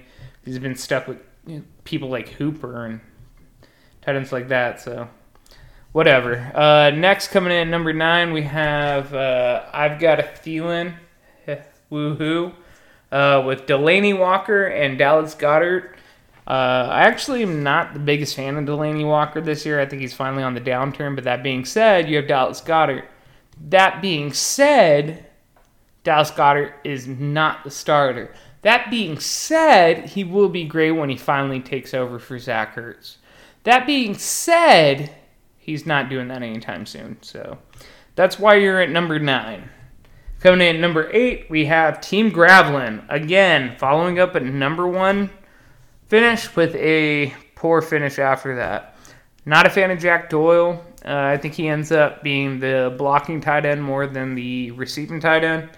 Love O.J. Howard, but I think his situation is just rough right now. There's a lot of mouths to feed, and I don't know the way QB in that offense is going to go, so unfortunately I think he's a lot of wasted talent right now.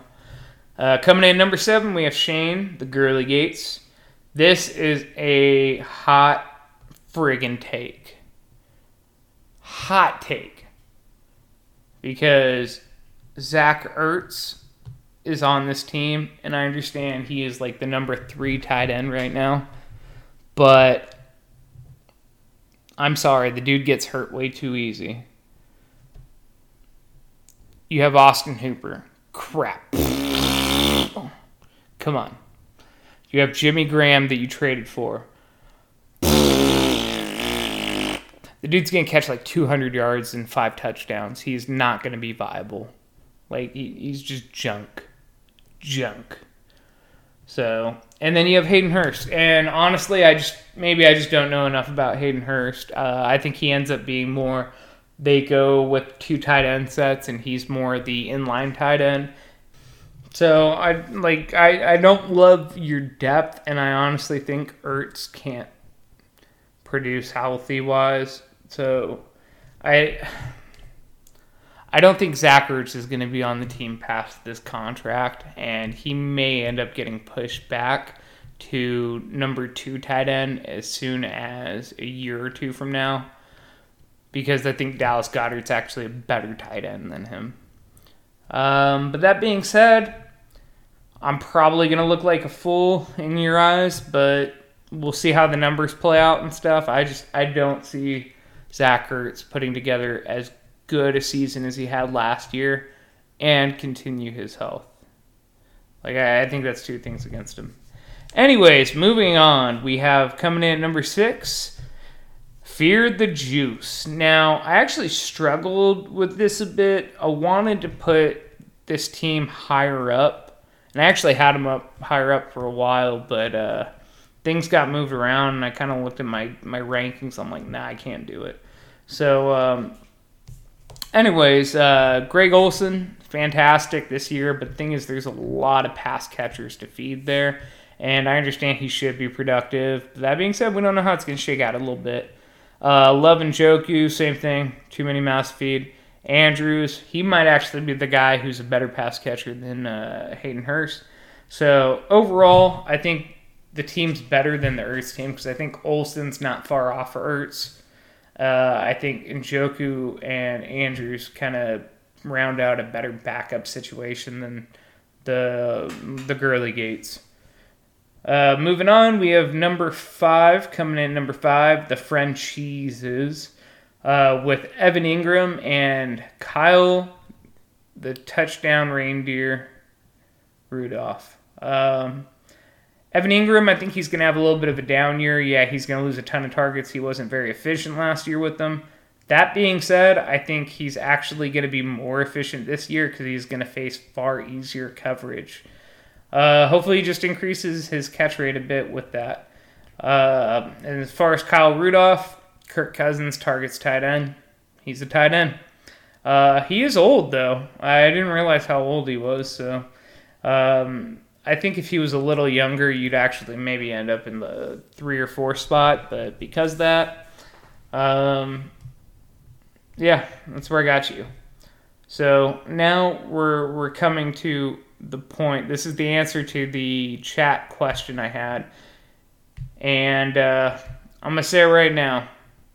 At number 4, This Means War, Dan Creek's team. I get it. You guys are thinking I'm crazy as shit balls right now. But I'm going to tell you right now. I know Travis Kelce is like one of the best tight ends in the league right now. I think his best years are behind him. That's a weird thing to say. I get it. He's older than he seems. He's had a productive couple of years, but he started out his career pretty underutilized. Well, he's now on a team with Tyreek Hill and Sammy Watkins and a better run game and a new quarterback who we don't know if he targets the tight end as much. And this and this and this and this and this. I think this whole offense takes a step back this year. I think the efficiency takes a step back this year, but I also think that Kelce is going to suffer a little bit. I honestly think he will not have as good a year as he had the last 2 years ever again. Hot take. I know. And then you got Charles Clay. He's just a guy for depth. Who cares? I mean, honestly, I'm assuming you guys just thought these rankings would go with who the best tight ends were and the backups didn't matter. But that's not true. So moving on, I'm coming in at number 3. This one's going to seem like a little bit of pandering to myself, to you guys, but I mean, I honestly believe Hunter Henry is probably the best dynasty tight end right now, if he wasn't injured. Wasted pick because he got hurt, but he's younger than the top 3 guys. He's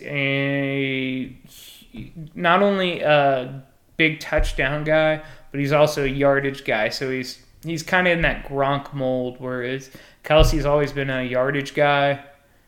Same with Ertz a little bit. And other players like Antonio Gates and stuff were big touchdown guys. Well, he can do it all. And yes, it sucks that he's missing this year, and I do give myself a little bit of a knock for that.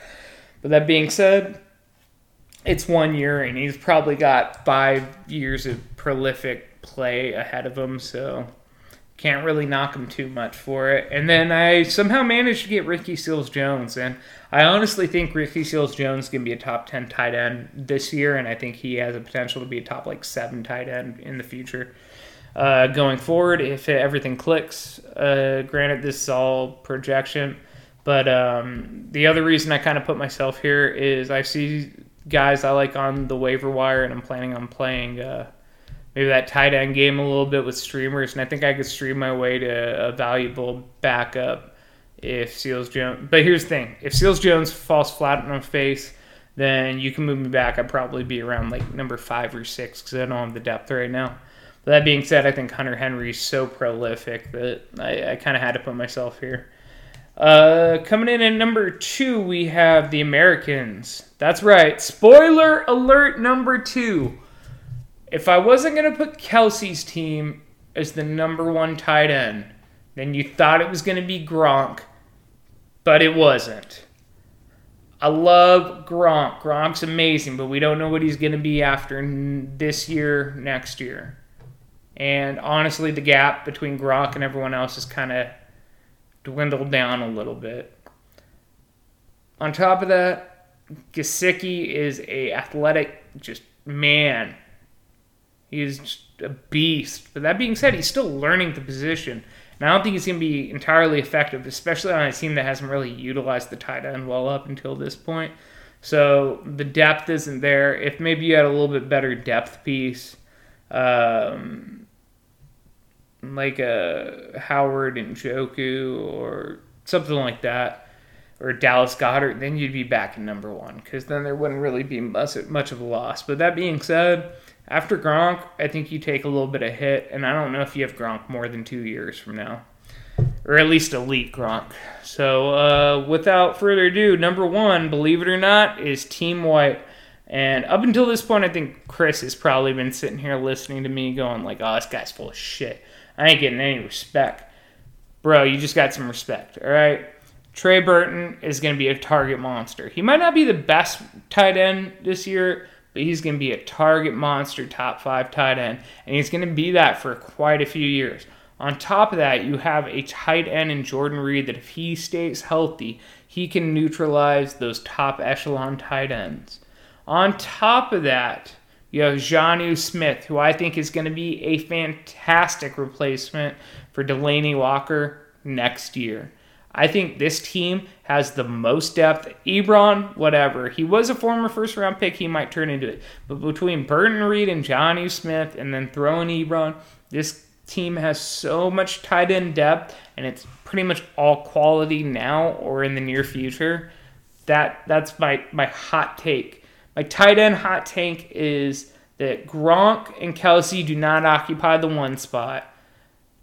And Kelsey will never have as good a year as he's had before.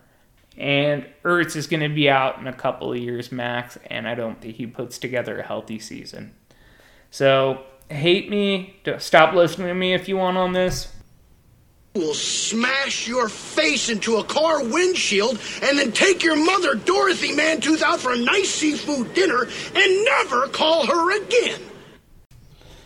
And then finally we come over to the defenses, which people don't really care about, so I'm just going to run through them real quick as they're ranked. Number 10 is This Means War. Number 9, Team Gravelin. Number 8 is the 55s. Number 7 is I've Got a Thielen. Woohoo. Number 6 is the Americans. Number 5 is Team White. Number 4 is my team, Puppet Master. Number 3 is the Girly Gates. Number 2 is the Franchises, and the number 1 defensive team is Fear the Juice. There, that's it. Take it as you will. I don't want to talk about defenses anymore. And as far as the picks, some of you guys have some extra picks that kind of added value, changed value the teams a little bit, especially the teams that needed to build for the future if they had picks or not. Myself, I actually gave myself a little bit of upgrade because I devalued the 2019 draft. So the fact that I have 2 firsts in the 2020 draft, I think that's actually better than having a first in each year. Anyways, moving on, we've come to the main event. The thing you guys have been sitting around for, dear God, an hour 40 minutes already. I apologize. This will be the last long one we have, since every other podcast will have far less content. It's like doing Megalodons. I'm actually getting tired a little bit, and we had some technical difficulties with the pad for a second too, so we didn't have drops for a while. But thank you for sticking around. So let's, without further ado, bring on the final segment, My Dynasty Rankings. Little Hand says it's time to rock and roll. Bring the noise. So for the team rankings, I'm just going to go through an order, starting with 10 all the way, counting down to number 1, and then give you a couple points on each team as I go along. So starting off with number 10 comes in the Gurley Gates, Shane's team. Sorry, bud. So after some trading, your QBs are strong now, so that's a positive. I think Ertz is great, but I'm a little concerned about his health and what happens when the Eagles move on, so that's kind of a wash for me. And then 2 negatives are because of the trades you made to fix other positions. You're pretty weak at running back, and then you're weak at your receivers outside of Julio, especially with the lack of youth on your team in that position. Coming in at number 9, we have... So sorry, bad news, Brian, but you got great QBs. I ain't gonna take that away from you. I think some even whatever points are that you got young running backs, but you're gonna have to wait for them to break out, and hopefully enough breakout, so it's kind of a wash there. Same with your receivers. There's a lot of potential, but I mean, you got a lot of things that have to hit in order for it to happen. Basically, you have barely any proven production and scoring. So you're going to probably end up bottom scoring this year out of the league. Grand total, could be wrong, but that's just the way I see it. And then positive is you got a lot of hype picks for the future. So the fact is, I think you're really built for the future. And I think that you got a lot of picks, especially in 2020, to facilitate doing that, and if you stick to it instead of just building for the future, I think you could have a real solid team in 2-3 years. So coming in at number 8, we have... America.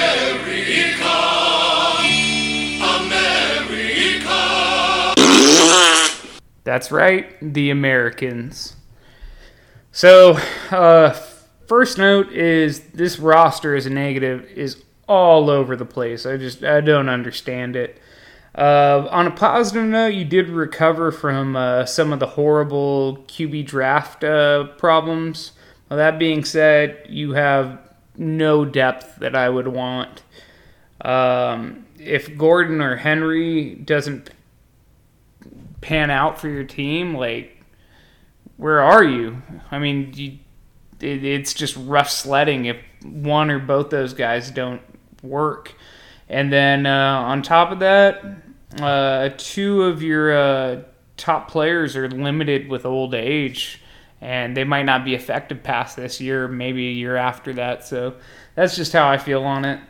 So coming in at number 7, we have Team White, Chris White's team.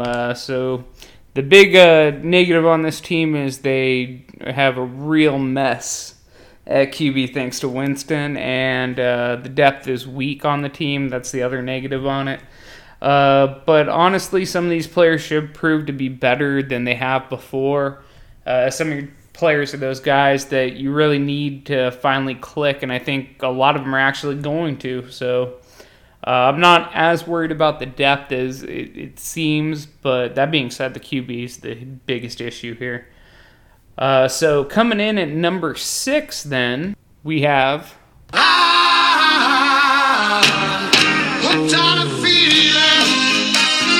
That's right, I've got a feeling, woohoo. And I gotta say, this team has got me believing that they're number 6. So, first off, I do not know this man.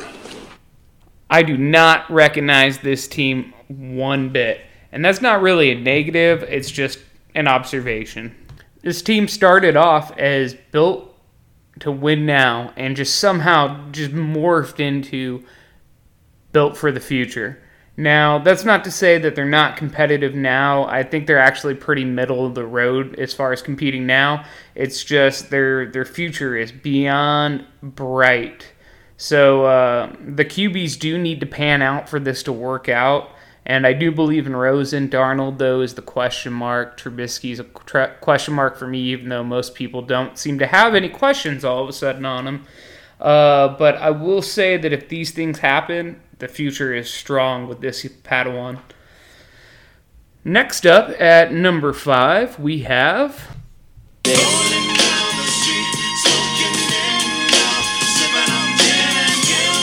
Laid back. That's right. Fear the Juice comes in at number 5. Now, right off the bat, the big thing is this team is strong now. They're built to win now. But it's all hinging on the fact that the QB2 needs to hit. Otherwise, it's kind of a waste of age being an older team on some of the higher-end pieces. That being said, I also don't love the depth at running back on this team.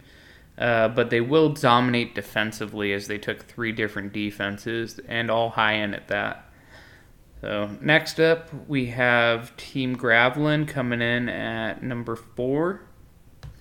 Gravelin's got easily the best QBs and wide receivers for now and the future. But on the flip side, they are some of the bottom running backs in the league. After Lynch and Miller go their separate ways from their teams, I don't know who your number 2 running back is as far as the future is concerned. So what they do have, though, is a lot of pieces that they can move to get more running back depth or at least youthful running back depth. And I think they're all right now to cover that shortcoming. But that being said, it's still sitting on the strength of the QBs and the wide receivers for this team. Next up, we have number 3.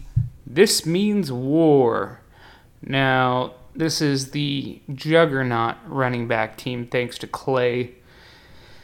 Oh, man.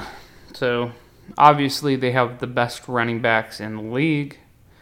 There are some questions in the air on the team, but there's plenty of potential as far as the receivers are concerned. Tight end is locked up on the team, but I think his best years are behind him. The one negative, though, would really be the QB position is really rough if Carr doesn't work out or is okay at best. But the team strength, he can get by with it, I guess. And then a positive is you have 2 firsts in 2019. Although they should be late ones, it could help a little bit with your QB depth depending on how the draft goes next year. But overall, strong team. Next up, at number 2, is my mortal enemy, the Frenchies. So I think Axel actually had a real shot at being number 1, especially with strength this year, as his tight ends are better than most. But then he traded away that strength a little bit at running back. So positives from top to bottom, he's a well-balanced team. And he has enough QB depth to handle the drop when Cam inevitably starts failing him in fantasy because he is not a good quarterback, just a really strong set of legs, basically. Hate the trade, though. I mean, that really hurt your running back. Upside is capped, your depth is capped, and if Howard doesn't work out, Cohen doesn't work out, Freeman, you don't have very much behind what you have. So the fact that you took 2 running backs from 2 other teams just to solid up a team's run game you already had a piece of, it just made no sense to me. But that being said, with the strength of the wide receivers, the strength of the quarterback, strength of tight end, running back should be serviceable for now. I think overall the team's real strong, and then strong defenses too. And this brings us to the final piece of our show, number 1. Now, before you guys get uppity about everything, as far as like, oh, my team should have been number 1, oh, this, that, blah, blah, blah, you got to understand where we're coming from on the show.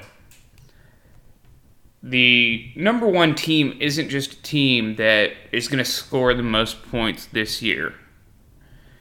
They're not the team that is going to be the best team in the future. It's a mixture of both. You need to be relevant now. You need to have a clear-cut plan for the future to stay relevant. And then on top of it, I think something that is lost on you people a little bit is that we voted for a second flex spot next year. And what this does is increases the value of depth. Now, what I've noticed from most of your teams is you have some depth in certain spots, not in every spot though, with the exception of a few of you who just don't have depth to begin with. So, number 1 had to be a team that is going to have a legitimate shot at winning the title this year. Then they need to have a legitimate shot of winning the title the year after when the league expands its starting rosters. And frankly, no team even came close in hitting both of those and staying relevant for years to come. So, We're waiting. well, you've waited long enough. Number 1 is myself, your humble host, Jason Seplik, Bill Belichick, Puppet Masters. Now, this team had an amazing name with Saquon, my chocolate salty balls. But after such masterful chess while you were playing checkers in the draft, there was nothing else I could do but take on the moniker of the most aggressive and ahead of the game coach there is over the last 12, 15 years in Bill Belichick, Puppet Master. So, let's break it down. First off, my team has one question mark, and that is quarterback. And the only question mark that comes with quarterback is injury risk. I don't play worrying about injury risk that much. What I play for is upside, and the fact is, the quarterbacks have enough depth and enough upside that they will be near the top, not the top, but near the top with points scored in the league. The running backs, other than the charity franchise of Dan's team, thanks to Clay, is the strongest running backs of the entire league. I have 3 strong, relevant starters and a 4th starter that people seem to doubt too much. And then on top of that, I could have the 5th starter in Jordan Wilkins. All I know is I have 3 top 12 running backs. I have 1 high-end receiver with another one potential to return to top 12. One that was top 12 again last year. So that's 3 top 12 potential wide receivers. And then on top of that, the team is built with other potential and future. Courtland Sutton's already getting rave reviews about how much he's already progressed in camp this year. Devontae Parker, I still want to believe on him, so I'm going to take that shot on him, especially when the alternative is, I don't know, friggin' Kelvin Benjamin? No, thank you. Then on top of that,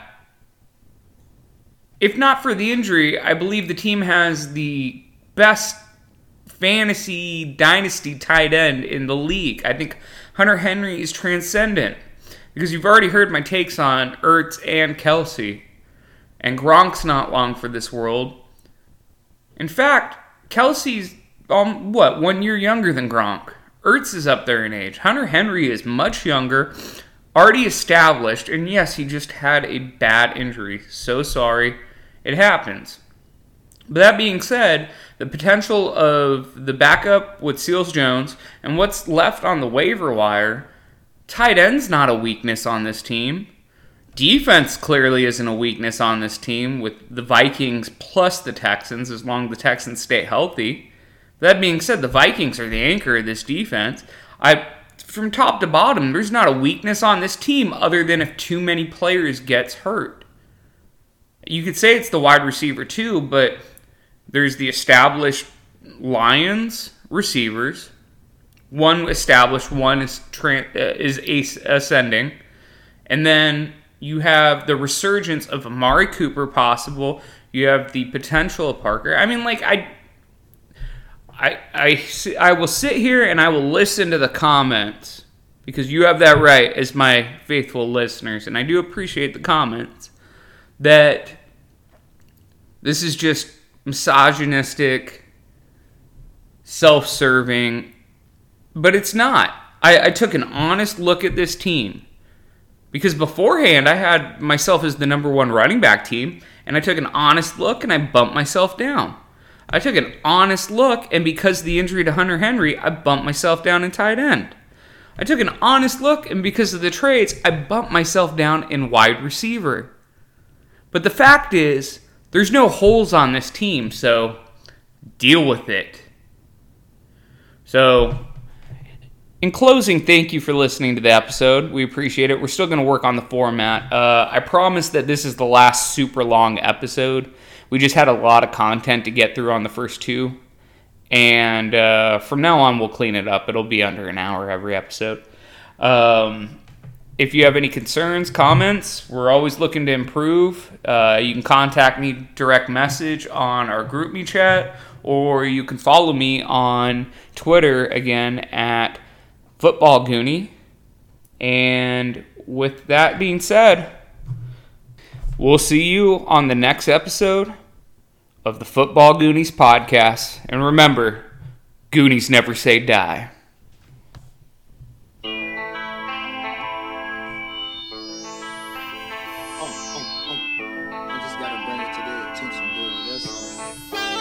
You better watch who you're talking about, running your mouth like you know me. You gon' fuck around and chill while the show me get called to show me. Why one-on-one you can't hold me if your last name was Haynes. Only way you word me out is stitch my name on your pants. No resident of France, but you swear I'm from Paris. 106 carats, total all that's purpose. Trying to convert this, my chain to your chain. Like Sprint or Motorola, no service out of your range. You're out of your brain, thinking I'ma shout out your name. You gotta come up with better ways and actions to get your pain. All that pressure you applying, it's time to ease off. Before I hit you from the block, start taking your sleeves off. As much as we's lost, still hard to please boss. Don't be lying, you're crying, suck it up as a loss. Cause your act is right, your whole label is right. Matter of fact, I hold that. I am number one. No matter if you like it, take it, sit down and write it. I am number one. Now let me ask you, man, what does it take to be number one? Two is not a winner, and three nobody remembers.